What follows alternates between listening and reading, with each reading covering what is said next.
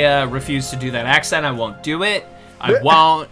I'm too white to do that voice. I am not the arbiter of what is good and what is not, but my skin tone is far... I don't have enough melanin to do that voice, man. Nope. Yep. You're good.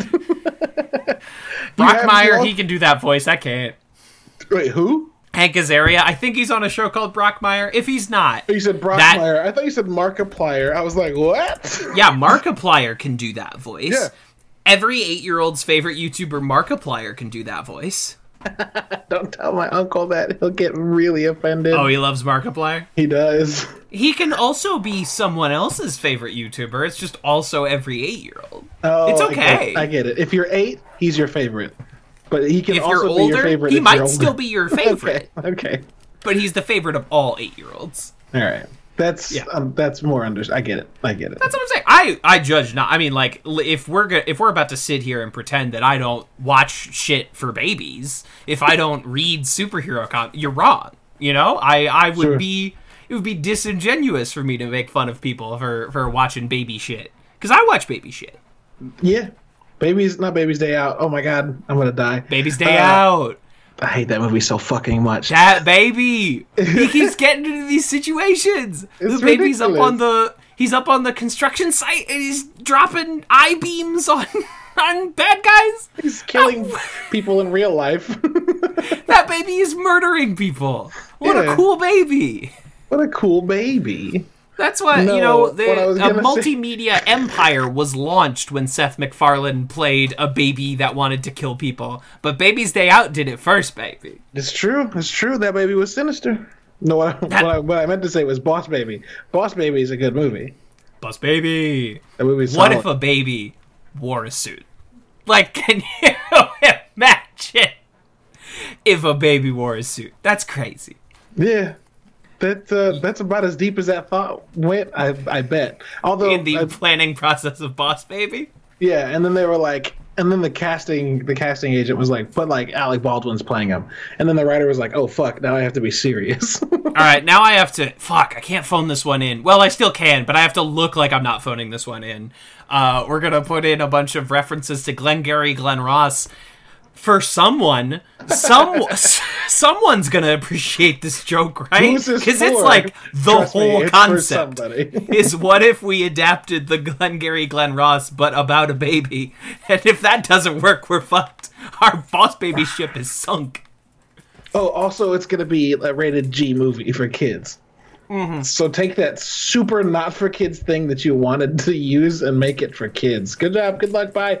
Yeah, it takes brass bottles to sell real estate. I don't know what he says. You want to know something really funny?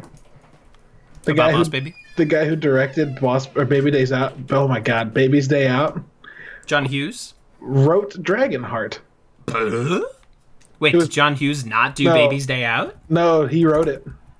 Oh, okay, but he Patrick did not. Reed- He was not the auteur. He merely No. lent his masterful typewriter behind the wheel of Baby's Day Out. I guarantee you, John Hughes wrote a movie where a baby keeps home alone, but not inside the house, and with a baby instead of a child. It was like, what if I did Home Alone, but like more? You know what I mean? What if it was Home Like when Alone around town? I didn't watch the first Home Alone for about 10 years, like between when I was a kid and when I was an adult. And you go back as an adult and you're like, there is very little this kid beating up robbers in this movie. There is so little like cars on the stairs, hot iron on the doorknob. It's really just like one sequence at the end of the movie. Yeah, it's like But the last act. The first two but it's acts is like this kid dealing with depression and his creepy neighbor. He's dealing with loneliness. He's helping an old man reconnect to his family. And then for the sequel, they're like, okay, what if he was whipping bricks at Joe Pesci? What if he was fucking dropping bricks from the top of a building on Joe whipping Pesci's bricks? head? Like, what if he became a murderer? What if he was Home Alone? Which, no, he's not. He's in New York. You can't... You don't lie to me. I know Kevin doesn't live in New York. What if You can't fool me. it was Kevin Malone goes dark? Kevin, it's Kevin McAllister. Why did I say Kevin Malone? That's a basketball player. Yeah. No, Kevin Malone. You're thinking of Karl Malone. Kevin Malone is from The American Office. He's from... Oh my god! You got... how many degrees from Kevin Bacon was this Kevin that you found? How many? Oh, shit. I think you can tell a lot about someone by whether or not they laugh at the Kevin's chili scene. I think you can tell a lot. And not even if they laugh, how hard do they laugh? I want to know what you can tell about the person before I tell you if I laugh at this or not. Now, I'm not here to say that if you laugh at Kevin dropping the big pot of chili, that you're a psychopath. I'm not saying you're on par with Hannibal Lecter. I am saying that if I had a choice, if I had a child, a little baby, a baby's day out of my own, and I had a choice of leaving them with someone who laughed at the Kevin's chili scene and someone who didn't laugh at the Kevin's chili scene, I would have a second child so I could hand them both to the person who didn't laugh. I will adopt a child so they can be in the care of someone who didn't laugh at the Kevin's chili scene. Yes. Now, what did you confess? I laughed at it for, I think, the first 2 or 3 times I watched through it. And then from then on out, it's been this saddest fucking thing. It's the saddest thing in the entire... I hate it so much. It's so I bad. hate it. It's so sad. Hey, can I have a hug? No. Damn. No! Stone Cold fucking denied. Can you say hi, Kevin? Hey. Say hi. Hey. Hey. I love you. Hey. So her favorite movie right now is Into the Spider-Verse. And heck yeah. Aaron is teaching Miles how to hit on girls, and he does the hey. She thinks that's hilarious. It's funny. Your kid's got good taste. Yeah. I love you. Give me a kiss. Mwah. Good night. See you in the morning? Yeah. Yeah. Okay. Now show her the Kevin's chili scene and see if she laughs. You will see if you are raising the child from The Omen. You'll see if you have birthed the Antichrist. His name's actually supposed to be Damon. I want to clarify, if you laugh at that scene slightly, you're okay. You're okay. But if you think it's maniacally funny, if you might be rolling with laughter, I'm concerned. Again, on this show, Advanced Community Studies, we try not to alienate the audience. Like, I'm sorry that every single person that has come on this show is not supporting Jeff and Annie. I'm not trying to distance anyone. I don't want to make you feel bad for laughing at Kevin's chili from The Office. I don't want to make you feel bad. But it will take a while for me to trust you. Yes. I love the hard but that you led into. But, you are inherently... It will take me longer to warm up to you. It's like when you adopt a dog that came from a rough house, right? And for a while, the dog will react to any person that, vaguely resembles the person they didn't like. That is me with you people and the Kevin's chili scene. Oh, man. It's okay. This is, of course, Advanced Community Studies, the podcast where we talk about community. I am one of your hosts, TV's Kevin Lanigan, and I'm pretty young. We try not to sexualize me. Well, we don't do a very good job of that. We stopped doing that pretty quick, but, at this time, we try not to sexualize her. Although this episode does come, 6 episodes after Debate, where she got her titties hanging out? You said titties like it was spelled T-A-H-T-T-I-E-S. Titties. I couldn't tell what I was trying to make a decision whether or not I would say titties, and that's just what happened. You started it, and we're like, fuck it, we're doing it. Titties. grab a handhold, boys, we're going. I am your other host, Caleb, and I just peed a little. Oh, I just peed a little. We love it. We are, of course, the Greendale 3. While our host is on hiatus, the third is, of course, you, the audience. But it's also special guest Jacob Kelleher, who will give us his pitch for the Community movie. And yes, stay tuned for after our episode discussions, where Caleb and I will both give our individual pitches for the Community movie. Not that I don't like these episodes of Community. In watching them recently, I like them more than I remember. There's just not a lot to them, and there's we not a don't lot want of to meat on them bore you bones by getting into too many details. Right, and we also didn't want to have a 30-minute episode, so we decided it's time to talk about the Community movie. Because there's absolutely nothing else we could ever figure out what to talk about. No, last week we did not talk about Porky's for 10 minutes. No, there's no way we could ever just get off on some horrible tangent. Oh, no, it's impossible. I'm not at all about to tell you about how I went on a weird I just went on a weird tangent from the guy who directed Baby's Day Out to a movie he directed starring a guy who looked familiar named John Francis Daly, who I clicked on and is an actor known for movies such as shows such as Drunk History or the movie Game Night or Dude Bro Party Massacre 3. But then I see that he's known for Spider-Man Homecoming, and I don't recognize this guy. So I click on his fucking writing credits, and he wrote Spider-Man Homecoming. This dude, you're talking about my boy John Francis Daly from Freaks and Geeks.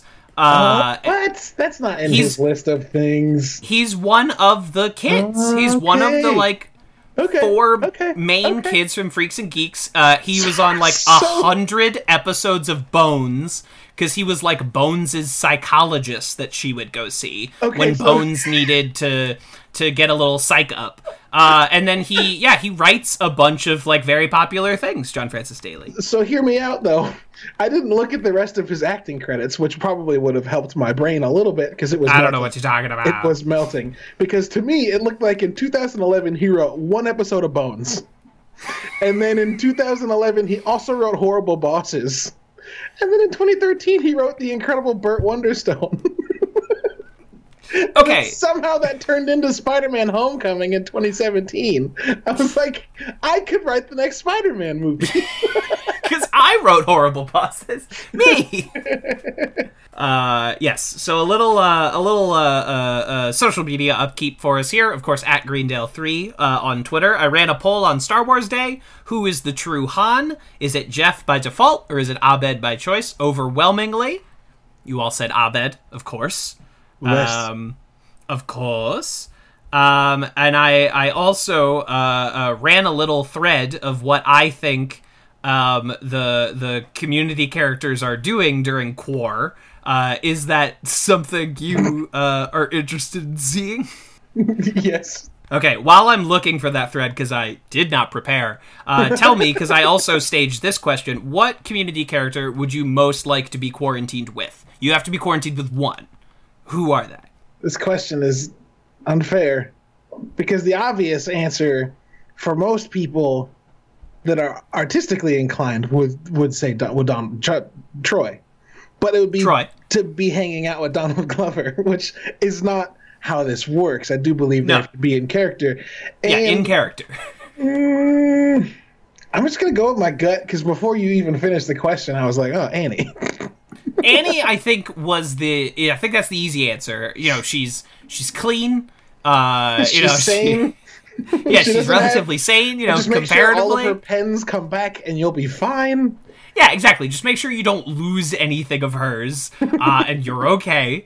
Yeah. I ended up saying Frankie because I just feel like she would have been well prepared for this entire situation. Oh, she would have it under control. Frankie for sure. Frankie's up there, and there was also a healthy showing for Abed, and I think that's really solid because I don't think this would bother him much at all. I think he would kind of be chilled out, he would watch his shows, he would eat his noodles, and I think he would be okay. And I'm pretty sure you could start a pretty dynamite podcast with Abed in quarantine. That's what I'm saying, exactly. Exactly. So, let's see. Jeff Winger teaches classes over Zoom, teaches in quotes. Students read chapters aloud while Jeff drinks, camera off with his mic and earbuds muted, and he oftentimes will just point his laptop computer at a Law and Order marathon, and that is what his students will be watching for the lecture. Okay. Dean Pelton has declared Greendale quarantine. The only essential workers are himself and Jeffrey. He comes in every day wearing nothing but a down-there surgical mask, and he's slathered in Purell, and he's waiting for Jeff to actually show up to campus. As we said, Abed is fine. Troy and LeVar Burton have not been at port in months, and he has not heard of COVID-19, and he will not take it well when he hears about it. I gotta write my pen pal. Yeah, exactly. Why? It's so quiet. Ben, the racist prover Chang, is showing up at public gatherings as a Chinese man in a face mask. When he gets dirty looks, he takes his mask off and coughs directly in whoever it is his face. Britta has been selling cocktails out of her apartment. It is not expressly legal, and the cops have been called on her multiple times, so she is staging a sit-in protest in her own apartment. Annie has, I think that she has torn her apartment apart and desperately in search of cleanliness and perfection. Pierce is dead. Hickey is dead. Just blunt with those two. Yeah. Yep. Elroy has quarantined in his RV. Early on, he watches Ready Player One and brushes off the old VR headset, and he's turning the Oasis by adding a bunch of, like, his little Googas dressed as minions and shit. Yeah, he's VR-teened. Sorry, that was awful. I'm sorry. That's sorry. okay. And Frankie Dart has been preparing for this for years. She's not a prepper. She just has plans for everything. And she is writing it out very confidently. So that is what I thought. Some people liked it. It was one of our more popular tweets. And, of course, several people added Joel McHale and the Russo brothers. They have yet to respond. Someday, Papa Joel will respond to me. Someday Senpai will notice me. I bet you when I write do my review podcast for Extraction, the Russo brothers will have no other option but to finally engage with us. And because we're the only ones on that Extraction beat. We're really keeping the Extraction conversation alive. We're the only one doing both, Extraction and this. That's right. Yes. I think it's strange that the Russo brothers, I mean, I know Endgame was only like a year ago, but it's weird that they've taken the largest blank check in movie history and are spending it only on making like B-level action movies starring one of the Avengers. It's just like this really weird, because they had 21 Bridges with Chadwick Boseman, and now they have Extraction, and I can't wait for like some B-level Taken ripoff with Robert Downey Jr. I feel like I can forgive them for this one, because they directed 21 Bridges, didn't they? I don't think so. Oh no, who directed 21 Bridges? Well, now it's time. 21 Bridges. Time to search Bridges. 21 Jeff Bridges, directed by Brian Kirk. But Boy, you that's would an unremarkable name. Yeah, you would not be amiss for not knowing who directed it, because the only names slapped on this thing were the Russo brothers. They did not. So he's like a TV guy. He is, yes. Yeah. For a second, I thought he'd done nothing, because he doesn't have a picture even. I was like, he has a picture on Wikipedia, but maybe he doesn't have. Maybe he hasn't chilled out for IMDb Pro yet, and he can't put up a picture. He doesn't have the headshots yet. He's trying to budget it in. See, now I forgive them more for Extraction, because while this guy does seem like but where? But why? But why? The director of Extraction is the guy that has been coordinating stunts for the Avengers movies for the last 10 years. Oh, okay. That's the John Wick. That's the John Wick. Yeah, I was about to say John Wick situation. Yeah. And Extraction is very good. It is very much an action movie. Also, it's painfully clear that all movies that are filmed in third world countries are put in really, really yellow lenses. Really yellow lenses. India's so fucking yellow, dude. Yeah, that was a thing. Especially in like early 2000s cinema, where we decided that movies are one color. So like computers are green, and if your movie has anything to do with computers, your movie is green. If you are in any remotely arid foreign country, your movie is yellow. Like, Yes. you have post-production corrected it to yellow. If your movie has anything to do with dreams, you are blue. And if you want to be a serious art movie, you're red. And those were the colors that we had going for years and years. And I feel like we're kind of shaking it off, finally. Yeah, sure. But Extraction is a very 2000s action movie, but they made it true. now. It's true. It slips right back into that old mode of like, oh, we're in India. It must be... It sounds shitty. And it kind of is. It must be curry-colored in the sky. I mean, I'm afraid that is what they did, though. It is. Like, you said it, but also they did it. Yeah, it's very true. It's very true. And if you're watching an icy movie, it's always blue, by the way. Always blue. Always, if it's cold, always blue. Cold or dreams is blue. But we were worried we wouldn't be able to fucking fill time. Let's transition into our... get there? It's 20 minutes. Let's transition into our first episode of the episode. Season 1, Episode 13, Investigative Journalism, directed by Joe Russo, written by John Pollock and Tim Hobart. This, you might think it's called Investigative Journalism. It's actually called the Jack Black episode, starring Jack Black. It is. Jack Black is lousy all over this episode. And I think how funny you find this episode is directly related to how funny you think Jack Black is. See, I think that... interesting. I'm going to disagree with you. Because I think that Jack Black is specifically doing... Oh, fuck. Maybe I had a moment of Ouroboros here. You think he's doing like a Josh Gad thing? But Josh Gad is doing a Jack Black thing, so it just becomes... It eats its own ass. I think that it eats its own ass. Yeah, it's not a tail. Disturbing. Not in this situation. It's an ass. And it's this big circle ass, and it goes round and round. His girth to flexibility ratio is just so... I feel like Jack Black is acting annoying in this episode. He is definitely Jack Black dialed up as far as the dial will take. We're at Nacho Libre Jack Black here. And, if School of Rock Jack Black is Jack at like a 6 or a 7, we are at a full 10 Jack Black. Yeah. Okay. So you made me feel bad for a second, saying that how much you like this episode is how much you like Jack Black. I don't think you're supposed to like Jack Black in this episode. I think he's kind of an asshole.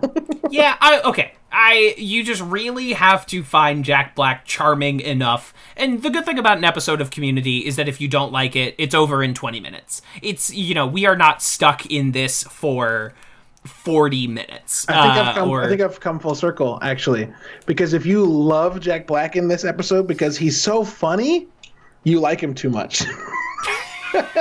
You like Jack Black too much. Because he's not funny in this episode at fucking all, and that's the point. He's such a pain in the ass. Spanish study, and it's better when you're buddying around. This is where we get the immortal, Annie's a little young. We try not to sexualize her, which again, the show will continue, I think, pretty much through the end of this season, and then abandon whole hog. Throw that notion right in the garbage, right with Annie's crush on Troy. It goes in the trash, and they stomped on the trash, and then they threw it out. And Annie and Troy would be great. It would be cute. Because there's several moments throughout the rest of the show where they kind of reference it, and they kind of show it, but it never really happens, and it's sad. They're good buds. I also think you could work out a pretty solid series of evidence that for at least season 3, Annie, Troy, and Abed are in a throuple, and I think you could make a pretty solid case if you pick through season 3 of Community. I think the evidence is there. Yeah, absolutely.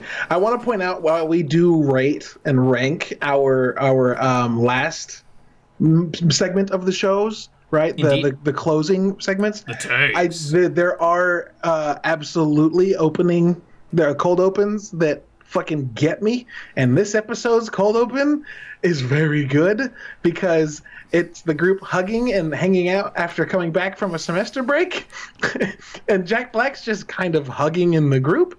And he shows up in the hug. That's like his first shot. Oh, it's so good. In. And then when people recognize he's there, he starts to immediately backpedal and defend his being there. And he and Britta start at the same time, and he goes, I'll go first, and then talks, which is the fucking worst. It's funny, and then to throw off your natural theme song plays. And then it comes back and he goes, timing. Rhythm. Yeah. It's so good. It's very fun. I liked this episode more than I remembered liking it in the past. It's nowhere near my favorite.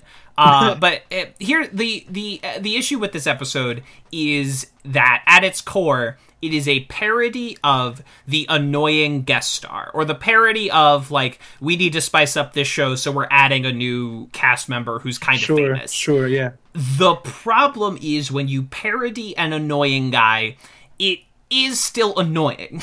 Even though you made Claptrap annoying on purpose, Borderlands franchise, he is still annoying, and that is a problem that you have to address. It'd be different if you made someone annoying on purpose and then had someone immediately shut them up because they were annoying. Because then you're like, see? He's annoying to everybody. But instead, they're like, what if we created this annoying character to represent an annoying character? And, oh no, everyone thinks he's annoying. Yeah. And I'm a simple man. I like simple things. Joel McHale dragging Jack Black off of a table is funny to me. I can't explain it. It's great. It is not the last time these two actors would share a screen, because, of course, we all remember the bird-watching comedy The Big Year. I mean, we all remember The Big Year, starring Owen Wilson, Jack Black, and Steve Martin, about bird-watching. I don't have to tell you that movie came out, because, you already know. Bro, I'm so fucking confused right now. I did not know that was... The guy who directed The Devil Wears Prada. Get the fuck out of here. David Franco, you got fucking Music by Teddy Shapiro? There's talent in this movie. What the shit? I know, dude. The way you described the movie, I was like, oh, this must be directed by someone who's never seen work since then. No, sir. No, not at all. David Frankel. I accidentally clicked on a COVID-19 link. Womp, womp. What's going to happen? This is the same year. I think Joel McHale's in The Informant the same year he is in The Big Year. I think. Wait, Joel McHale is in The Big Year? Yeah, somewhere. He's like, it's not a big part, but I believe he is in there somewhere. Why does Barry Loomis sound so familiar? Go on. Loomis. That's okay. Now, so Jack Black and Dan Harmon are buds. They know each other. Do you know their first TV collaboration, Heat Vision and Jack? Yes. I feel like I do. So Heat Vision and Jack, it's one episode. It's just a pilot. It was never greenlit. It was shot for Fox. And the pilot was directed by Ben Stiller. And it stars Jack Black, who rides a talking motorcycle voiced by Owen Wilson. And Jack Black plays a man who, when he is exposed to sunlight, gains the power to know everything. I'm not paraphrasing. When the sunshine shines on him, he extends his arms and screams, "I know everything." For some reason, this show was not picked up to series. But Heat Vision and Jack lives on, and the last time I checked, you could watch the whole episode on YouTube. Oh, man. Yeah! It's a real show. Well, real show is a strong word. It's a real episode. It's a real pilot. It's a real pilot that did indeed come out. They have Ben Stiller come out and introduce the pilot. And it is a show that did almost exist. Oh, and Lord.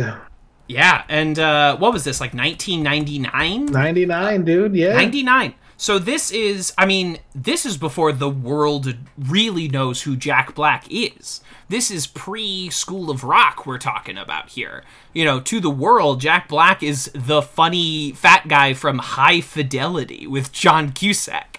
Like, he is not a big marquee name. Owen Wilson had kind of been, he was like a Wes Anderson guy. Like, he had not been inducted into this, like, the quote-unquote frat pack with Will Ferrell and Vince Vaughn and Ben Stiller, the kings of 2000s comedy. It was a crazy show. Yeah, crazy show. I'm sorry. Yo, Jack Black is in Waterworld. Yeah, dude. Yeah, Let that sink in for a second, y'all. Jack Black was in Waterworld. I mean, for a time, Jack Black was not Jack Black. Yeah. For a while, Jack Black was he was become... an actor who wanted to eat. You know, he had a very brief, like, HBO show called Tenacious D. Who's ever heard of that? You know, Jack Black. Wonder Boy. Yeah, and that was, I mean, Tenacious D, we're still a few years from that, like, taken off into that being, like, a big, a staple of both the comedy music scene and the legitimate, like, rock and metal scene. Yeah, how did that they are inducted into. Yeah, man, it's crazy, like, watching Jack Black become Jack Black, and when it happened, yeah. Fuck, dude, it's weird. So, in this episode, Jack Black is the... yeah, I'm sorry, this is the only time I will ever be able to talk about Heat Vision and Jack. It was the one time I could ever put this out into the world. It will never come up organically in conversation again in your life. So, take advantage of those times where you get to bring that up. The other thing that's happening in this episode, aside from Jack Black being a thorn in everyone's side, is Jeff has been given the editor-in-chief job of the school newspaper. Something we will never hear about again. Something that literally never happens again. A job that he has at the end of the episode. He has not lost his job. Right, yeah, he never doesn't. It doesn't really go away. They just don't. Apparently, Annie and Abed also work there. It will never come up again. And I like that part of the episode a lot. Yeah. I would watch a show. I'm just now, I think, realizing I would watch a show about a community college newspaper. I think so. And you get, like, people that are too big for their britches. You have them solve funny news stories. You know, it kind of writes itself. It mostly takes place in your little, like, news editorial bullpen. Would watch. It's like The Office, but with students. So every 4 years, you can refresh the actors. Right, and it's people getting very involved about things that are not particularly important. Yeah, if someone wants to leave, they can. It's a school. They can go up, and you bring in new people. Yeah. It's a, I mean, I'm not going to say, like, oh, we needed a season about the school newspaper. But it's kind of this fertile ground that is left completely fertile and untapped. Completely untapped, yeah. Like all the MASH references. I don't know if kids know what MASH is anymore. Wait, it's also funny because this whole episode is kind of an extended MASH reference in the background. And it's just, 3 episodes since MASH has been brought up on the show? Probably. Oh, Hawkeye? Yeah. No, there's the conversation that Abed, Jeff, and John Oliver have. Oh, right. Where he says, Cheers, MASH, Faulty Towers. That just happened. Happened. Booyah, or whatever he says. I don't know, man. This episode is... I like Jack Black, but every scene with him in it is just, I want to gouge my own eyes out with a dull spoon. It's oh man, so that's gonna take a while. Yeah, it's pretty rough. It's all about leverage. It's unfortunate, Jack Black and Owen Wilson, I guess, both show up for this one episode, and it's cool. By this time in his career, Jack Black should have an Academy Award for his performance in School of Rock. Should have happened. Specifically provoked because of last episode. I watched that one take of him singing that song. In the ancient time. It's so good. It's so an incredible performance. He is mesmerizing. You're fixated on him the entire time. It's so all done in one take with no cuts as the camera, like, goes forward and goes back. It's unbelievable. Unbelievable. Incredible. Incroyable. And he lost to fucking Sean Penn in Mystic River. At least, because it was 2003, the 04 Oscars, which was Return of the King. It was their year. They won like 12 Oscars. They were not nominated for a single acting Oscar, not one. No, it was all production. It was all apparently great script, great direction, great music, great design, shit acting. That is according to the Academy of Motion Picture Arts and Sciences. Yep. And it's unfortunate that Sean Penn won because it should have been Jack Black. I'm sorry, it should have been Jack Black.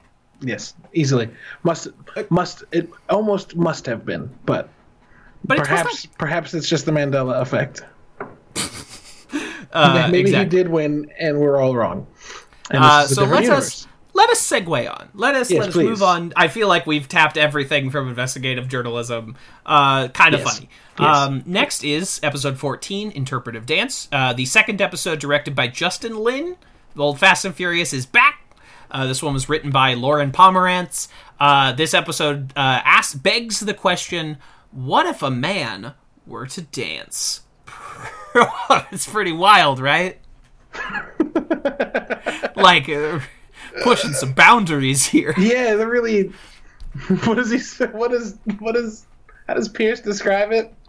It's socially this is unacceptable, but it's theatrical dynamite. It's theatrical dynamite. I really like Chevy in that last scene. He's very funny. He's very funny. when he's razzling the crowd. It's very. I ended up thinking this is a very funny episode. I remembered it not being particularly good. But it's very... Slater's back, baby. Slater's back, and she and Jeff have been having secret sex. I just remember people shushing Pierce, and he goes... How long have you been doing it? A few weeks. Okay, great. How long have you been doing it? Would you ever consider adding a third? There's no way that's on there. Wow, it's on there. Just reading from the paper.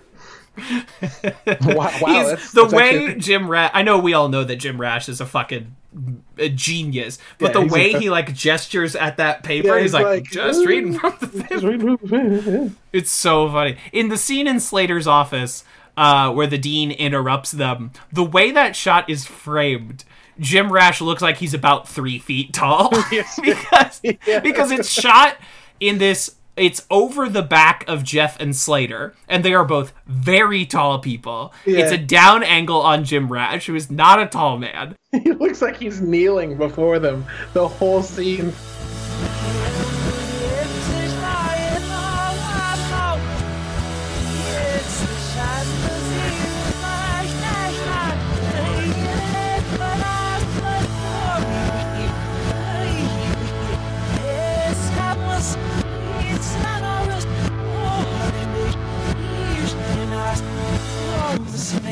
Thank you. So we were, we went 7 episodes without a technical difficulty. We were due for our first one. And to think, before we started recording, I was like, maybe I should record the audio from this, just in case. Just in case! I was fucking... No, okay. All right, well. That's okay. It happens. It could have been way worse. So we lost our... at 2 minutes, and we could have been starting over. we lost our episode ranking, and nothing else of qualitative value. We talked about Heat Vision and Jack. We didn't lose that. But audience, you did miss out on about 5 minutes of us discussing the 2003 vampire movie Van Helsing. So that's, live in infamy with that. You will never know what we had to say about Van Helsing. We don't know how we got there, so... Could not tell you. But just for anyone playing along at home with our rankings, home economics remains our dividing line on Community, where we ask ourselves, is anything in this episode better than Vaughn's 2 songs? And we put interpretive dance and investigative journalism right under that line in that order. And I'll post this on Twitter as well. And then for the end tags, the Traitor audition, where they just reference other episodes of Community, went at the bottom of our ranking list, and Crossword went right above that. Because unfortunately for these 2 end tags, they're not that funny. No. And to quote the writer of the episode, they can't all be winners. And we talked at length about how hard it is to make TV, but they've heard that spiel before. Yeah, I don't think anybody in their right mind thinks that making a TV show is easy. And if you think you can do it better than the people that do it professionally, maybe you can, but you probably can't. And I just want to remind everyone of that. If you think that you can, do us all a favor and keep that to yourself. Thank you, bye. Keep that right in your pocket and carry it around, witches. As we promised, we were about to discuss... I was worried about this episode actually being too long, and so we're losing 15 minutes automatically is great. Now we can extend, yes. Now we can extend, yes. That's your feet. We are each going to share our pitches for the Community movie. Would you like to go first, or shall I? I'll go first because I have a feeling mine is going to be less fleshed out than yours, so it'll be pretty quick to get through. For the longest time, I have always wondered why Community didn't make a movie based on the thing they set up that would be a perfect movie. So, to get into the details of what I mean, there is an episode in season 5, I believe? Maybe season 4, where the dean of City College, Dean Spreck. It's after. Oh, I remember. It's after Chang decides he's not going to do anything bad because he realizes the people at Greendale are good people, and he doesn't want to team up with them and do something bad. And he like throws his phone away, and then you see Dean Spreck in his office looking at a blueprint for a giant robot spider. It's been a while since I've watched either of these. That is either the finale of season 3 or season 4. I think it's the finale of 4. Okay, we'll find out in a few short months, but it is one of those 2 episodes. Yeah. So my pitch, and I think it's been confirmed in some way or another, or I guess that's just the consensus. I don't know. I didn't check, but it seems the consensus is that LeVar Burton and Troy have been kidnapped by pirates?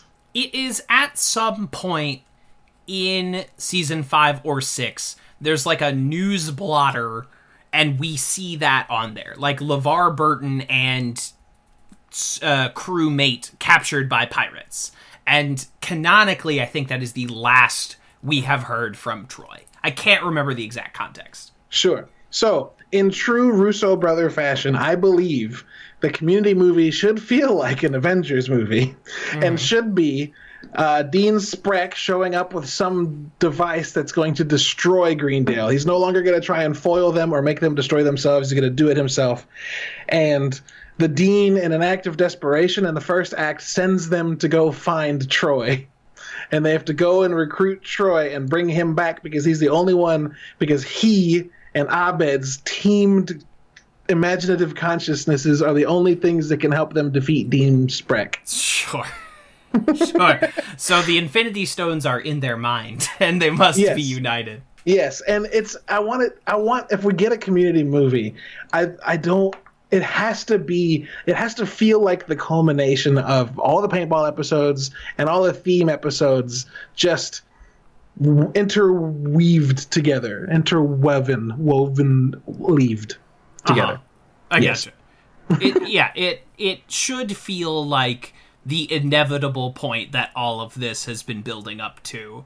And if it's the Community movie, you might as well make it referential as all hell. So there's like a room where the floor is lava. There should be paintball at some point. Is that kind of like what you're getting at? They need to pilot the Kentucky Fried Chicken bus again. Yeah, maybe they fly the Kentucky Fried Chicken bus into the spider robot. Yeah, whatever. Now, I don't think a 20-story robot is Community feasible. That seems a little bit out of the way. Sure. But I think there's a lot of potential in some things that we didn't really get to see, and that's like, I want to see more of Potashnik's VR. And I want to see more of Troy and Abed's Dreamatorium. Yes. The Imaginarium belongs to Dr. Parnassus. Dr. Parnassus, yes, who's both Heath Ledger and Jake Gyllenhaal. Yeah. And it's Heath Ledger, Colin Farrell, Johnny Depp, and Jude Law. Jake Gyllenhaal's not in that movie?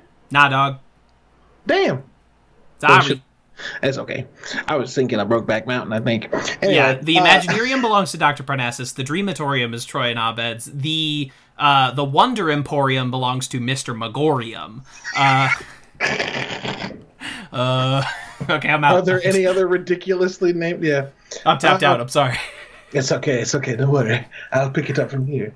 No, I don't know. I feel like the Community movie has to be an escalation of sorts. And for it to be an escalation, I think you have to have something pretty drastic happen, which, as I'm saying, sounds like most episodes of Community that are those specific episodes that are either bookends or referential episodes, like the Law and Order episode that's just ridiculous through and through, but also great. Yeah. Or Pillows and Blankets, which is only an episode later, or 2 episodes later. Oh my god. Yeah, wow. What a run. Yeah. The only other thing that I thought is that somebody like the Doppel Troy and Abed, what do we call them? The Koppelgangers. Yeah. As if the Koppelgangers were at City College and tried to do something that Troy and Abed do at Greendale, and like a Pillows and Blankets to the nth degree. It's the Greendale blanket fort versus the City College pillow fort, and it's just like a Band of Brothers style. An entire season dedicated to it. All right. That's that last one though is my joke reference. I don't actually think that that's worth anything, not even its weight. Not its weight in pillows, my friend. I always felt strange that we see Dean Spreck with a giant plan to do something, and we never see it. And it's the last time we see him in the show. City College has to be the villain of the movie. Has to be. Okay. Yeah.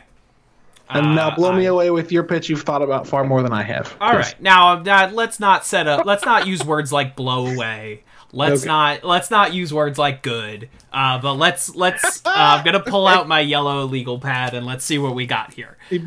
So the title is Community #and a movie. I feel like that has to be the title of the Community movie. And yes, I have thought about what it should be called. All right. It's either that or it has to be called like Greendale. But anyway, so we open on, there's a mysterious figure moving through the halls of Greendale. They're flanked by like cool masked bodyguards, and they're carrying these huge paintball guns. The dean is giving a speech out on the quad, a la his position at the beginning of the pilot, but he is taken by a couple of these armed guards and pulled into his office, where we meet Mr. McIntyre, played by Michael Emerson from Lost and Person of Interest, someone who I think would be a great Community guest star who never got to. Yes, he would. And it turns out that he is Mr. McIntyre of McIntyre & Sons Plumbing and Construction. And the dean looks around at all these people and he's like, "Are these your sons?" And he says, "I get around." In that Michael Emerson way that he says that. Yeah, sure. And now, does he have a person of interest limp, or is he a normal walking? We can do the limp if that's up to you. Listen, one day this podcast will become a show called Advanced Michael Emerson, where we watch Lost and Person of Interest. But until that time, sure. Until that time.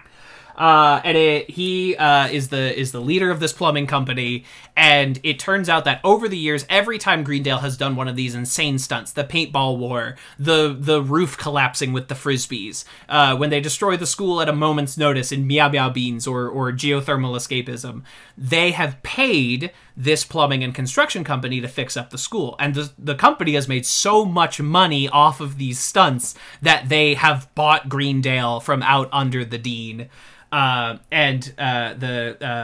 Michael Emerson has like a mysterious special masked figure, like a Darth Maul looking motherfucker behind him. And this guy has been recording the conversation and sends it off to Abed. Abed receives this message, and it's time to reassemble the study group like it's the beginning of an Ocean's movie. And Abed goes around to everyone's individual life, and he brings them back in. So Jeff is at like Greendale's first satellite law campus. I get it. So it's Abed recruiting the group for Glee, but exactly this time with stakes. It's and Britta has a successful bar, but Subway arrives, but he's now called McIntyre & Sons Plumbing and Construction, and Abed and Britta have to like quickly defeat him. Annie is doing like a Silence of the Lambs thing at the FBI with Rich, Doc Potterywood, who has been insane the entire time. Shirley leaves the butcher. Elroy's in a trailer park. Wait, is Frankie, Rich the ass crack bandit? He could be in this universe. He was the ass crack bandit the entire time, and you never knew. Frankie is taking her first vacation in 10 years, and Abed pulls her out of it. Chang is now a nice gay dad with gay sons, and Abed pulls him back into his old life. So the team is assembled. How do they get Troy? Hold on. The team is sorry. assembled. The challenge is issued. It's a paintball game. And Dean's like, you want to destroy the school you just bought? And he's like, who do you think gets paid to fix it?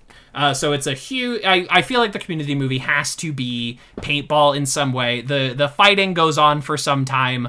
All of our Community favorites are on Greendale's side, but on the other side, on the construction side, are all these people that have been spurned by Greendale and its people. So you have Vaughn, you have Slater, you have all of these like old faces that that want revenge. Yeah, Garrett has been pissed on one too many times, and it's time. But this mysterious masked dark mall guy keeps causing trouble in the middle of all of this. And eventually it's revealed he unmasks himself for Abed, and it's Troy.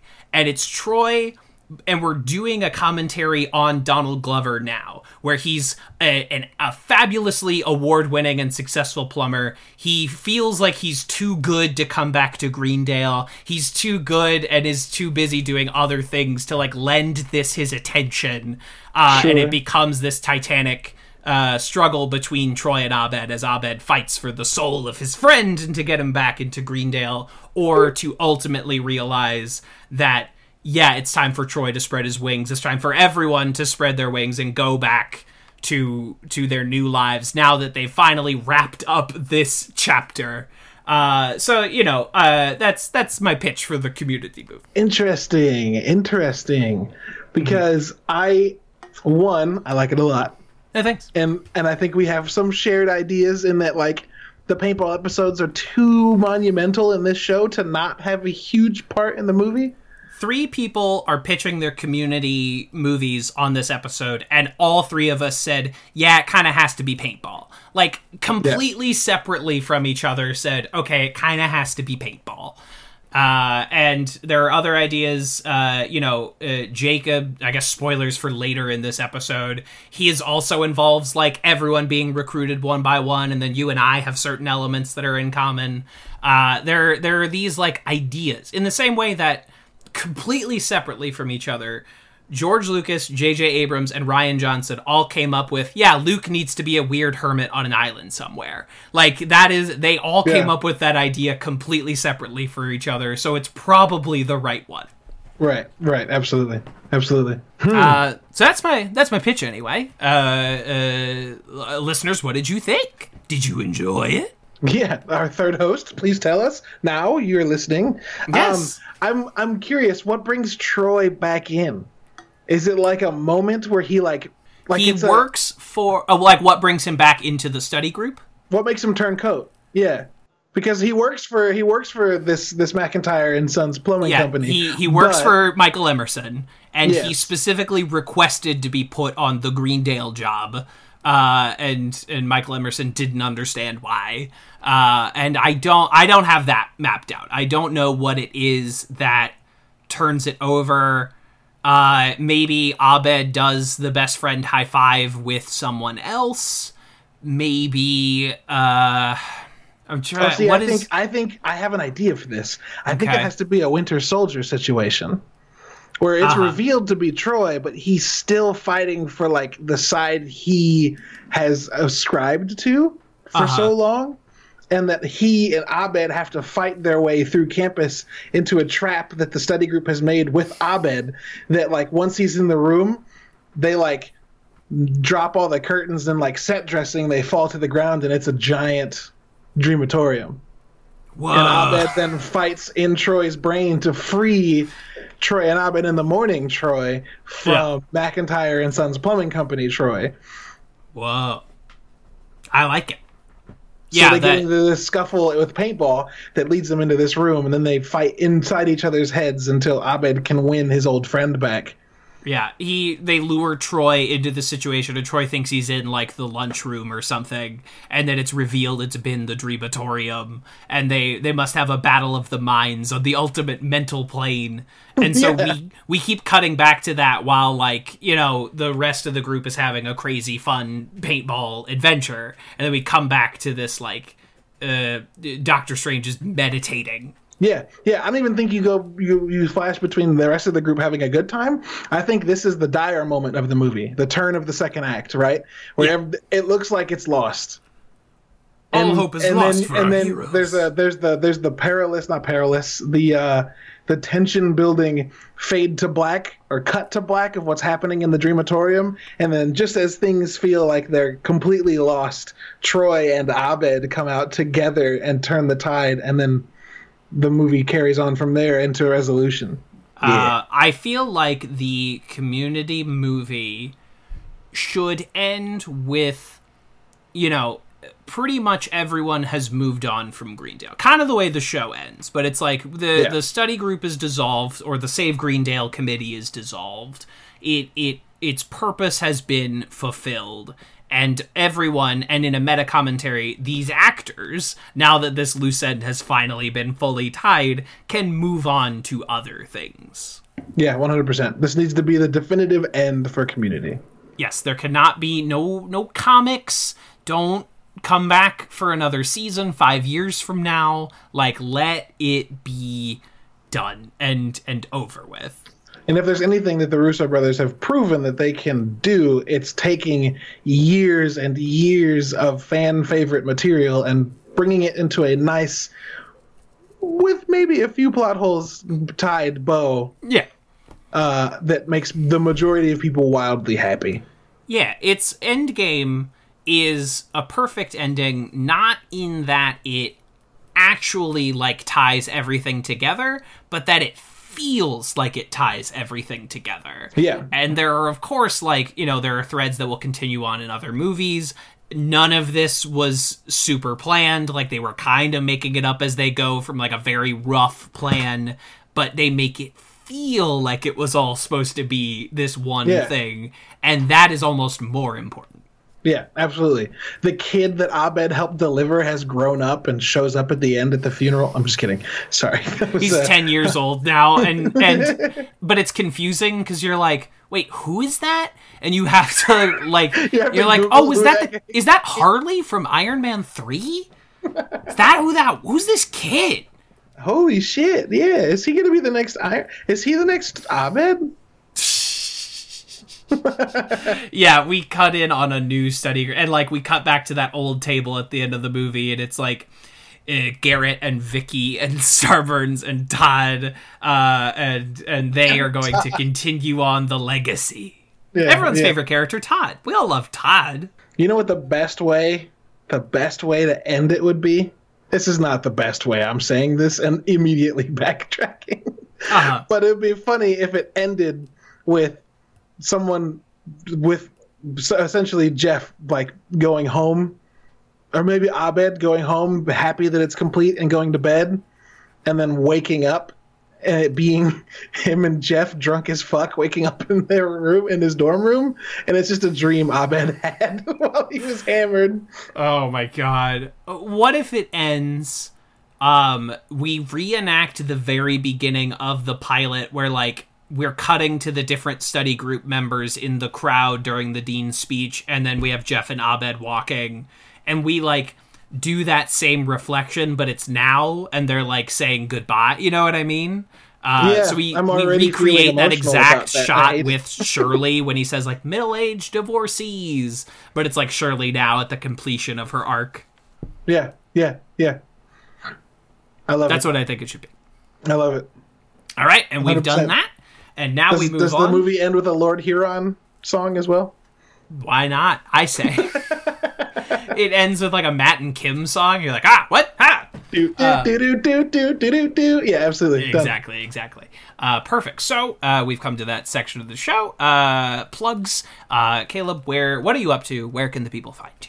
Yeah, absolutely. Real quick before I say that, it has to end with a Jeff Winger speech to a Matt and Kim song. Okay, we can move on. Yeah, it does. It does. It does. What am I doing right now? I've got another podcast that I have been doing, but has been rebranded as the Nerdy Bits Show. No longer the 60-minute shit show. That is going to have its incipient episode this Thursday. I do believe we are talking about the reach and impact of Dan Harmon, which is going to be very relatively related to this. I do my game podcast every Wednesdays that you can watch on Twitch at nerdybits.com or twitch.tv/nerdybitstv. Sorry, words. The website's nerdybits.com. You can go there for anything. I am going to be putting up a video review of XCOM Chimera Squad in the next couple days. Nice. Finish that game today, and I'll be streaming, or not streaming because I can't do that. My PC's too weak. I'll be playing Gears Tactics after that and putting together a review for that. I think that's about it. Not much other things going on. My uncle is doing a Kickstarter for his second chapter of his graphic novel called The Butcher Queen. Definitely check that out. And if you're from St. Louis and you're listening to this, or if you just like board games, Dan Cake, the guy who makes awesome pancake art, is also a tremendous artist and game designer and is doing his Kickstarter for his board game, Anthromancer, that's also extremely good.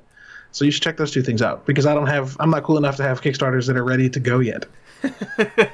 That's okay. Bad time to launch a Kickstarter. I'm not knocking anyone. I just think now's not the right time to pull that trigger. Kickstarter campaigns right now are making like 60% more than they normally do. Okay, so that shows what I know, which is fucking nothing. Nothing. Yes. Great. Let's see. Follow the show at Greendale3. Follow me on the things at TV's Kevin Lanigan. I'm still doing week daily comics called Patty Plague Doc. You can find those on my Twitter, and it also now has its own Instagram at Patty Plague Doc. That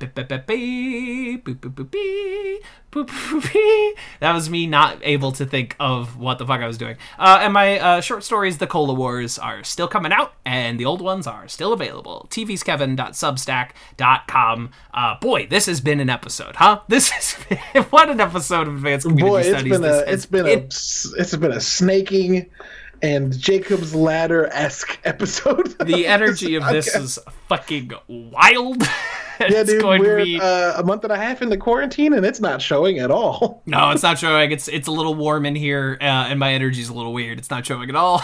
It's seamless. It's can't see through it whatsoever. We will be back next week with a couple of kissy episodes of Community.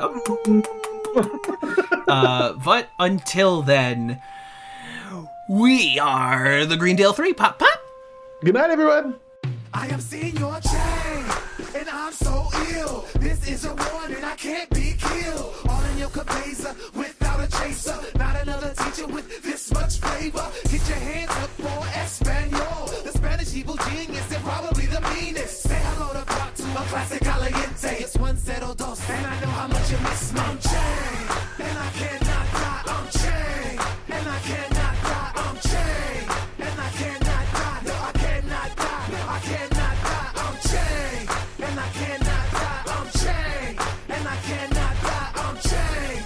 And I cannot die, no, I cannot die. No, I cannot die. A beautiful aria I sang, Arya Stark, of course. I remember so much about Game of Thrones. It's crazy, man. I can tell you all the names. I can tell you all the places, man. I know me some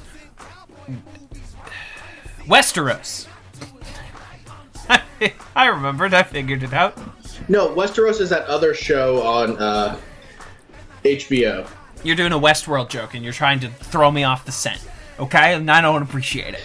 I'm trying to prove my nerd bona fides by having watched the first 5 seasons of Game of Thrones a million years ago. I appreciate you immediately calling me on that, because I was at the point where I was going to have to start Googling stuff about Westworld, because I know nothing about the show. Oh, dog, you're talking to the wrong guy. I got nothing. I know it started as cowboy robots, but now every time they air an episode of Westworld, I just see 3,000 tweets of people furious that they don't understand what's happening anymore. I see these still frames of character actor Ed Harris just looking miserable because he has to talk about is robot people, and Ed Harris doesn't know. And Ed Harris doesn't care. but Ed Harris is sort of signed up for this gig. He thought he was playing a cowboy, but he's playing a smart cowboy, and that doesn't sit well with character actor Ed Harris.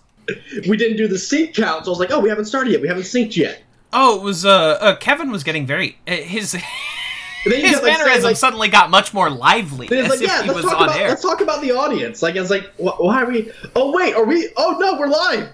You've been live on Twitch this entire time. Me without my pants.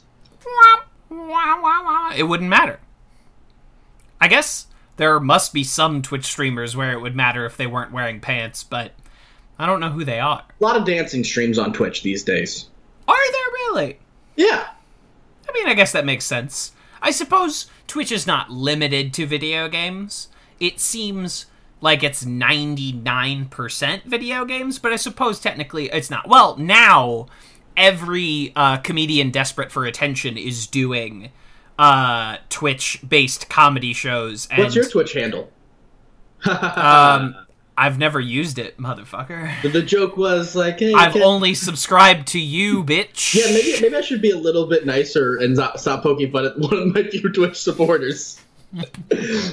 I'm right there, witches. Yeah, I watched when you were cold streaming you some Shield and Sword. Yeah, that was a fun stream. I was watching that stream, and hey, Nintendo, you should give this guy a little commish, because I definitely bought a Switch and Shield by watching that stream. Peer pressure! Reggie Fils-Aimé, I need you to pay up. I don't think he's still in charge. He is not. Well, what? He can't pay up? Well, you think Reggie Fils-Aimé ain't got $20? I just don't feel like he's obligated anymore. Was he in charge when that stream took place? I don't think so. I think he's been out of the game for a while. You think Reg? Okay, because, it's Bowser. It's Bowser now. Bowser's in charge. I'm not even making a joke. Bowser's in charge. His name's like Bill Bowser or something. Yeah. No. I remember that. I never verified because I was afraid the truth would just hurt me. And it's ungoogleable because if I just type in, like, Nintendo Bowser... Well, what you do is Nintendo... His name is Doug Bowser. His name is Doug Bowser. He's an American businessman, and he serves as president of Nintendo of America, succeeding Reggie Fils-Aimé since 2019. So, yeah, it's a Doug. Hey, Doug. Hey, you and Quail Dog, fork over the money. Hey, don't pick a fight with Bowser, okay? We don't got the one-ups for that. We don't have a circle of bombs around a floating platform to throw Doug Bowser into. We're doing, like, 2-year-old Doug Bowser jokes on this community podcast. This is a community episode. Okay, I should put my dice away then. Yeah, that's a joke for all of you Jive Action Nerds listeners. Yes, with me today, at the mic, in our bonus guest interview, talking about his pitch for the community movie, why it's a streamer extraordinaire, Jacob Kelleher. Thank you, everyone. Yes, I am here to pitch my $1 million idea for the community movie. And of course, I mean it will cost $1 million, not that it will make $1 million. Right. Jacob, you've been involved with pretty much every creative project I've embarked on since we've known each other. So you knew you were going to get roped into this one day. Oh, yeah. Like, it was just a matter of time. I managed to avoid being on one of your podcasts just through the fact that I've never seen a movie ever other than Ratatouille. But because I have seen all of Community, and you are aware of that, being the one who introduced me, here I am for the community episode of pitching community ideas. I tripped over all the words. And folks on this feed, you've heard Jacob on the episode where we talk about Community and Lost for an hour, and you will hear him on the future episode when he finishes Lost, and I put a pot of coffee on, and we have like a 3-hour conversation about Lost. I'm excited. I'm like, what bonus episodes can I give to the people, the good people who have shown up for this show? And I say, you know what they want? Like 4-hour conversations about Lost. It's going to get longer every time I mention it. Yeah, and I mean, honestly, I feel like we just have to follow the same rules you have for commentating on something. It can't be longer than the thing we're commentating on. So up till 100 hours, we're okay to talk about Lost. Yeah, exactly. And Jacob, I gotta tell you, I maybe could. I know that sounds like hubris. I know that sounds like I am setting myself up for failure. But if there are two things I think I could literally talk about for 100 hours, it is Lost and Community. Well, according to Audacity, I have enough disk space to record 141 hours of content. So I'm down. Let's do it. Yeah, and then you'll have 40 to spare. Exactly. Yes, it's about time. So let's talk about your pitch for the Community movie. Now, you and I were having a little talk before this about logistically the prospects of the Community movie as a money-making enterprise, which even with the continued rabid fan base of Community. These and I love all of you. I am one of you. You bug nuts, bonkers weirdos. Even with this kind of rabid fan base, Community will never be a big moneymaker at the box office. It could not be. Because if it's to be an enjoyable movie, it can't just rehash the first 6 seasons in the first 30 minutes. To be a consumable movie to the public, it has to do that, though. Right, and so let's take a little look pedigree-wise at the TV shows that have become movies. I think Teen the biggest Titans one Go to the movie. Yeah, Teen Titans Go to the movies, which is probably the most successful one of these that has ever existed. It translated fairly well. It did fairly well at the box office.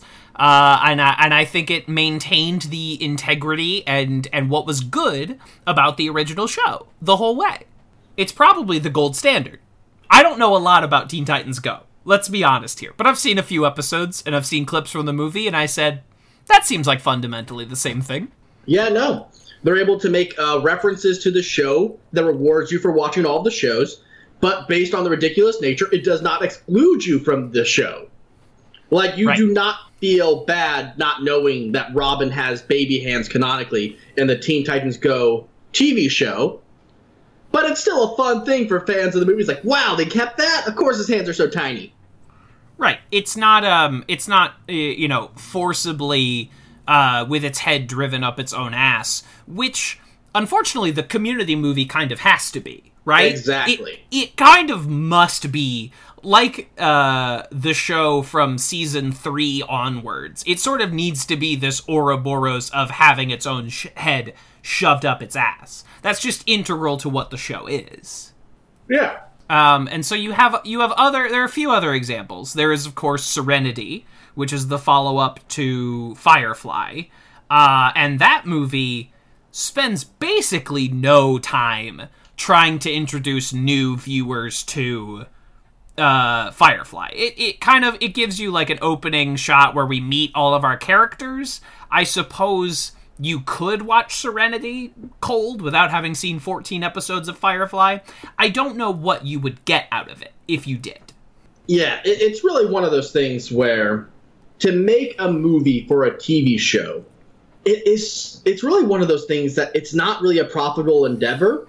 It's really only done when the TV show has made enough money and the creators get to pat themselves on the back and just do a victory lap around the court.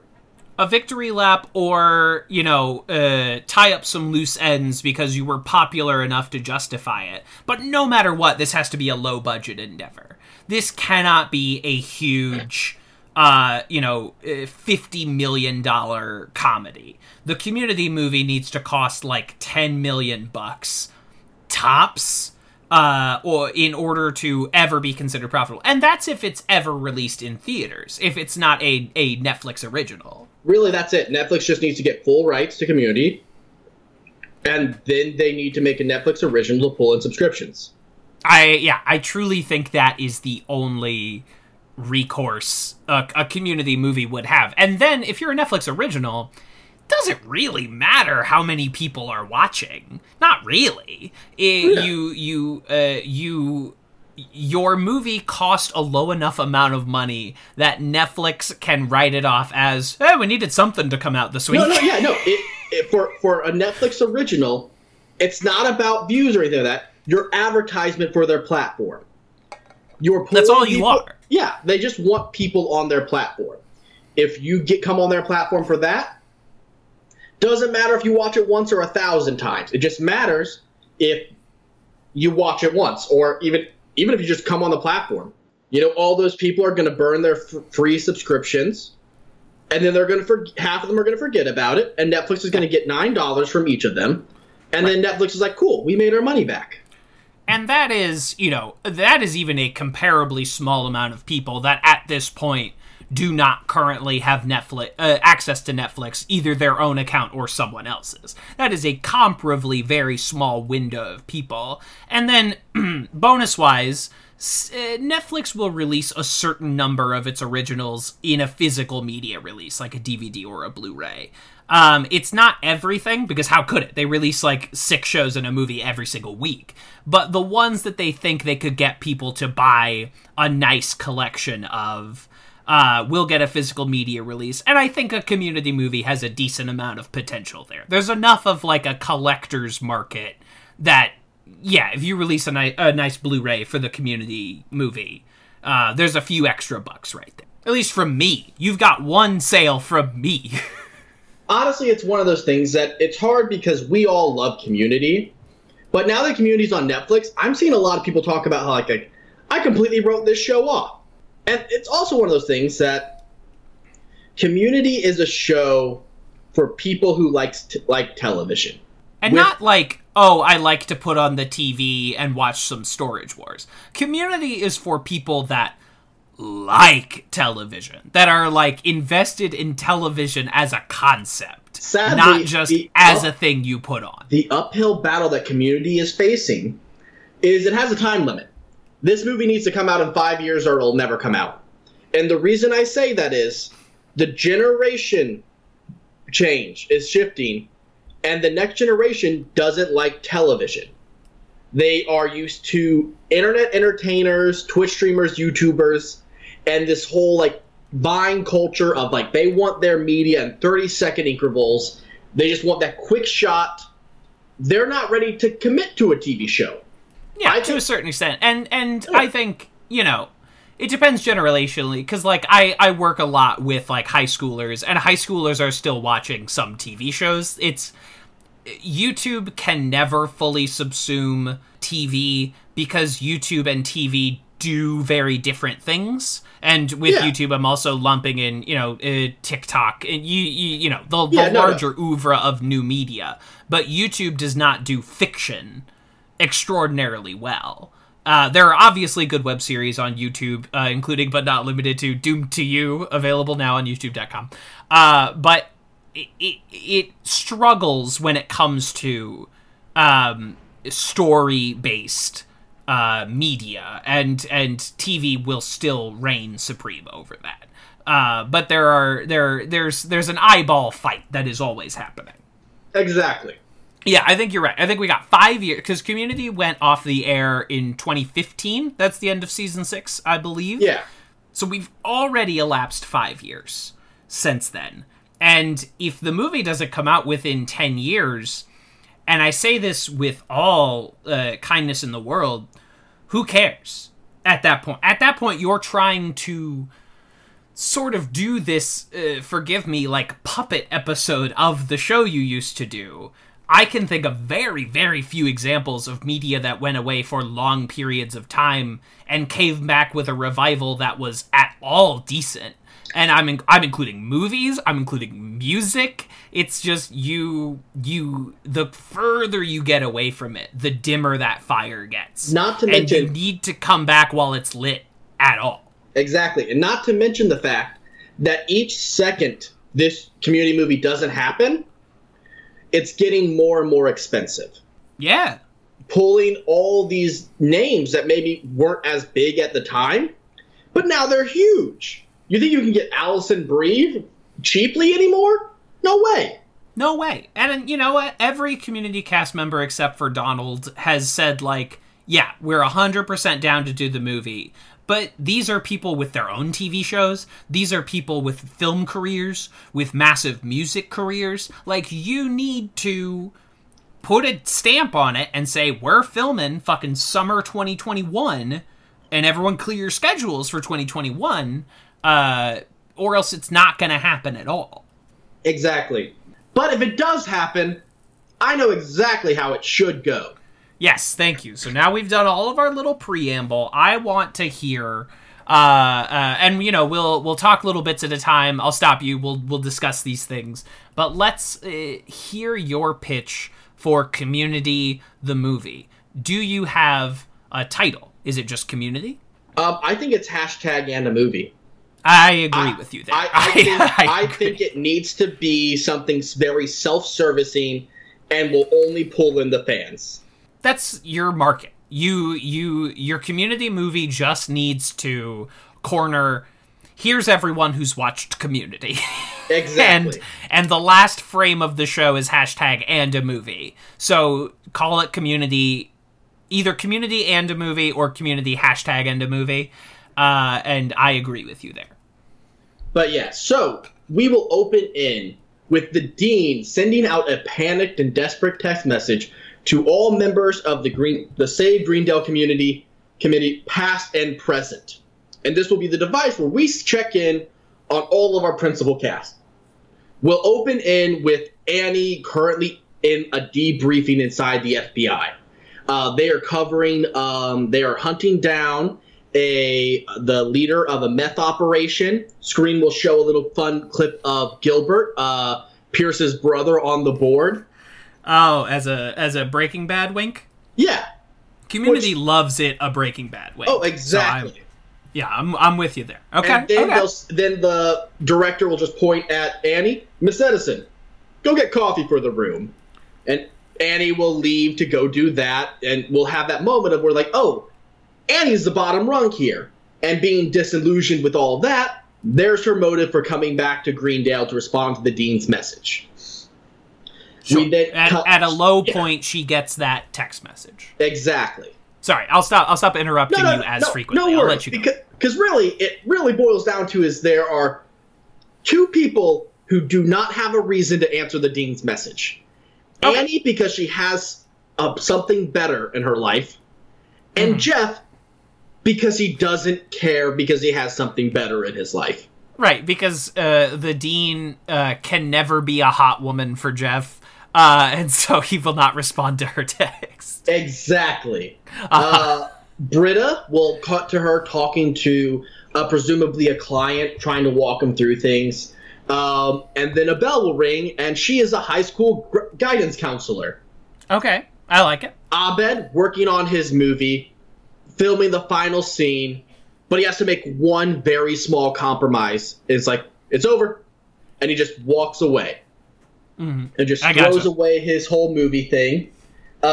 Hickey is dead, which I'm very sad about because Hickey's my favorite. Are you working in a retcon? I'm not. I am somewhat working in a slight retcon. The end of the movie teaser will have Hickey reveal that he faked his death. But he will not be featured in this movie. His hand sticks up out of the grave, or you hear his little battle wagon from The Floor is Lava, like, rolling down the hallway. Yeah. Yeah, okay, cool. Elroy has become the CEO of LinkedIn in a case of tag your it, no tags backs, and is now dealing with the failing company of LinkedIn.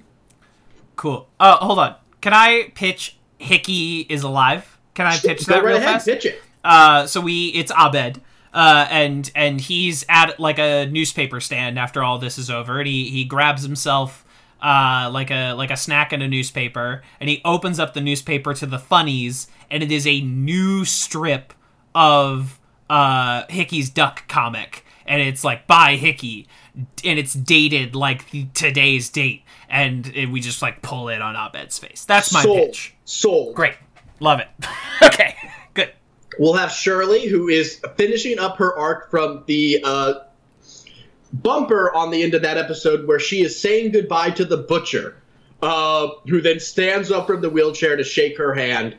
And what would be a tearful moment in any other series except this one, as it is over in a minute and played for laughs. Yeah. Oh, And- man. I love that we're doing deep cut, like, follow-ups on end tags, which is in the spirit of Community. Exactly. And then we get to Jeff, who checks his messages, sees the 911 from the dean, immediately deletes the message, and then goes back to hitting on a hot girl at the bar next to him. Cool. Can we get, the dean just sees, like, a read receipt from Jeff?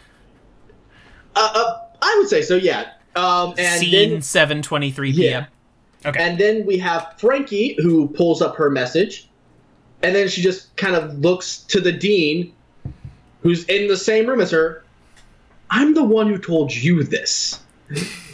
And Dean, plays it up. I'm sorry, I'm panicking. You're on the thread! Yeah, something to that effect. Yeah, the group minus Frankie, Jeff, and Troy all meet up at like a Chuck E. Cheese or something. And the dean, we have a quick bit where Chang shows up, just saying, "Oh, I live here now," playing into the crazy Chang. The dean reveals that Troy has returned and used all of his money from Pierce to buy Greendale and is converting it solely into an AC repair school. Abed is heartbroken that Troy has returned and did not let him know. Frankie shows up and tells everyone that she's wanted to gather this meeting because she wanted to make sure no one would do anything because this is what's best for Greendale. She informs that as the one aspect of Greendale that actually was professional and worked, Troy did not let her go. Jeff then shows up angry. I just got let go. It's like, how many back rubs I had to give to the dean for that 3 years sabbatical or whatever, and just justifying Jeff still being at Greendale even after all that time passed. And That's when Jeff sets up the meeting with Troy and negotiates the one thing that the Community movie has to be, a paintball contest to decide the fate of the school. Okay. And who is running the paintball contest? It is being orchestrated by Greendale, where they are allowing any Greendale student, past and present, to participate. Sure, it's in the school bylaws as written by former Dean Borchert, who lives in that weird basement. Okay.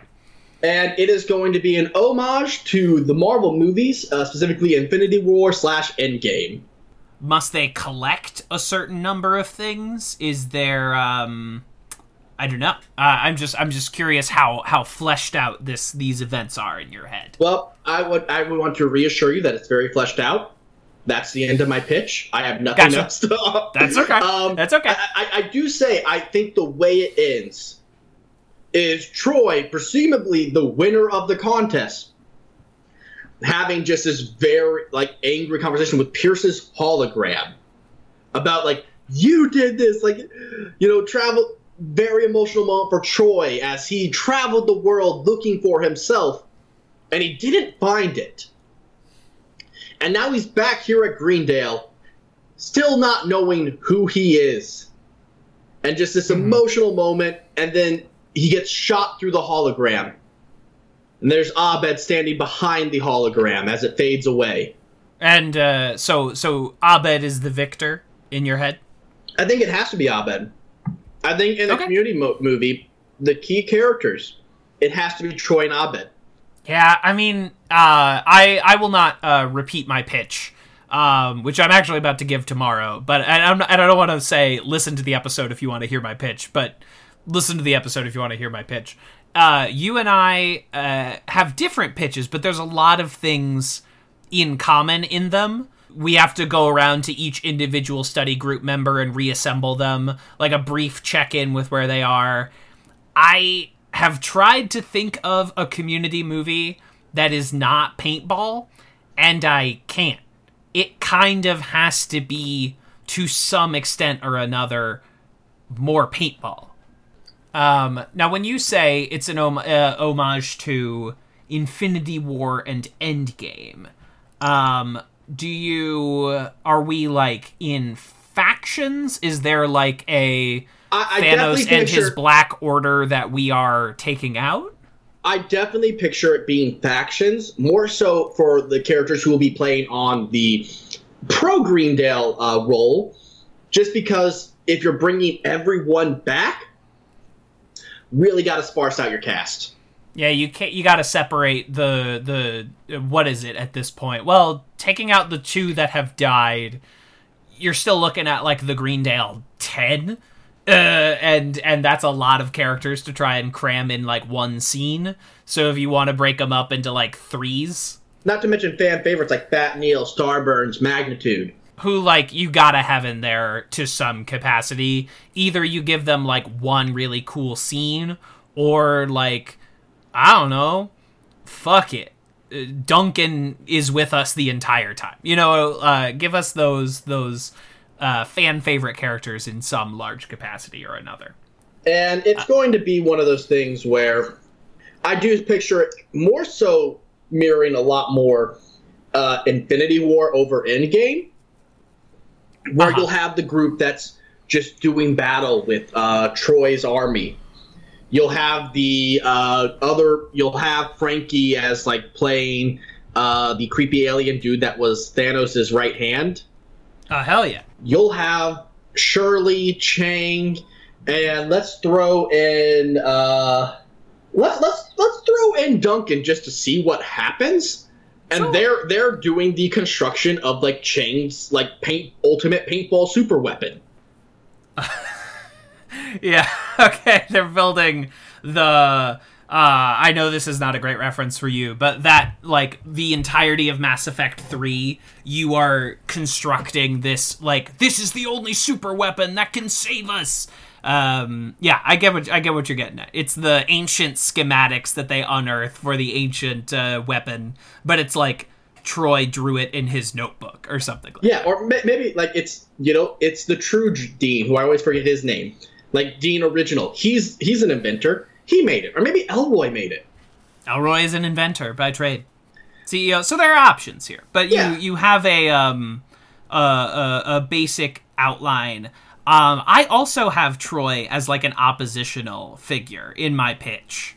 Because it makes sense. And then you also get this meta commentary on Donald Glover's relationship to Community. Yeah, that's interesting.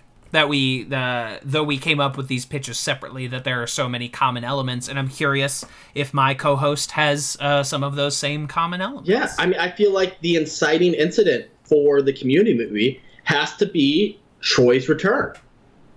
There's no other hanging sword of Damocles set to kick Vince in motion. Mm-hmm.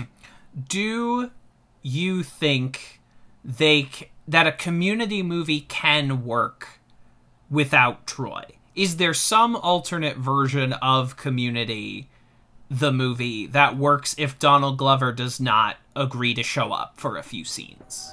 I think there can be a Community movie without Donald Glover. I think if you're missing him and Troy, you got to cut out a lot more people than that. I think if there is to be a Community movie without him, it needs to be basically more so a Community spinoff. It can't be a movie about the show Community. It has to be a movie about one of the characters in Community. That's interesting. Because whether or not the movie even references Troy, say Donald Glover does not agree to come back, if the movie references everyone but, it's this weird spectral idea that still hangs over Community the movie. And it's sort of unavoidable. The other option is, if you don't have Donald Glover, Community movie, same pitch. Troy died going around the world. Oh my god. And now Pierce's fortune is up for grabs. And his will dictates X thing must be completed in order to get his fortune. Yeah. And now you've made it whatever challenge or MacGuffin you want to do. It's going to be paintball. But if you have must spend another the night at pitch, Greendale. You must survive the night. And my fortune will be divided amongst all the survivors. And then that is, that's the movie there. And it's a whole lot different kind of take, because now with Troy being dead, you're not getting a lot of the characters at their usual. Abed is heartbroken. Everyone else is kind of dealing with that too. But really, that's the only way those are the only two options I see for a Troy-less Community movie. Okay. I appreciate your perspective on that. I agree that I think it can be done. I don't think we necessarily need to kill Troy, but the pitch changes drastically if Donald Glover is not involved. Like, it really needs to be a much smaller story about whatever members of the study group and the dean and Chang actually do come back. It can no longer be this sprawling, last episode of Scrubs, let's get everyone who's ever been on the show back. It suddenly needs to become a very intimate, small story. Exactly. While still being some insane Community concept. No, wait. Kevin, I have the perfect pitch for the Community movie. Better than all others we've said thus far. Okay. You make Coogler the movie. Oh, man. You turn that trailer into a full-length movie, and all of our cast members are like background characters. Exactly. Like one-scene characters in the Coogler movie. Exactly. I like it, personally. All right. Thank you for your pitch. I think you've got some stuff that's right on the money. Do you want to tell the good people what you're up to and where they can find you? The good people can find me on Twitter at Kelly Herald, KELLEHERALD. I always worry I misspell my own name. There's so many E's and L's. It's a mess in there. E. You can also find me on twitch.tv, Kelly Herald, same spelling. I'm streaming a lot more regularly now. I stream every Sunday, doing Sailing Sundays with a couple of my friends. And other streams kind of just speckled throughout the week whenever I have the time and energy for it. I love it. And I enjoyed having you on. Let me know if there is some season 2 episode you would like to discuss. Will do. I don't remember any of the episodes. I binged Community recently, and I don't remember their numbers. It's all a blur at a certain point. Yeah, that's my problem with binging, is that eventually it's like, oh, I went to Golden Corral and I just upturned the table onto my plate, and whatever was on there is what I ate. Exactly. Like, I've eaten many forks from Golden Corral under that principle. I inhaled too quick. I don't know what I ate a plate. Yeah. But it was on my plate. They were impressed, but they were very clear. Do not come back. You are not allowed here. Good job. But please, you are the enemy of Golden Corral. You're a loose steer, and we will not allow you back on the ranch.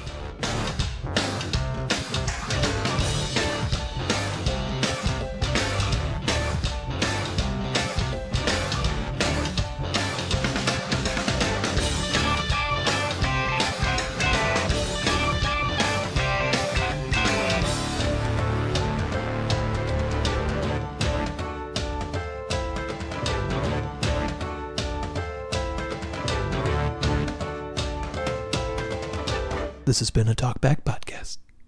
That was quite a show.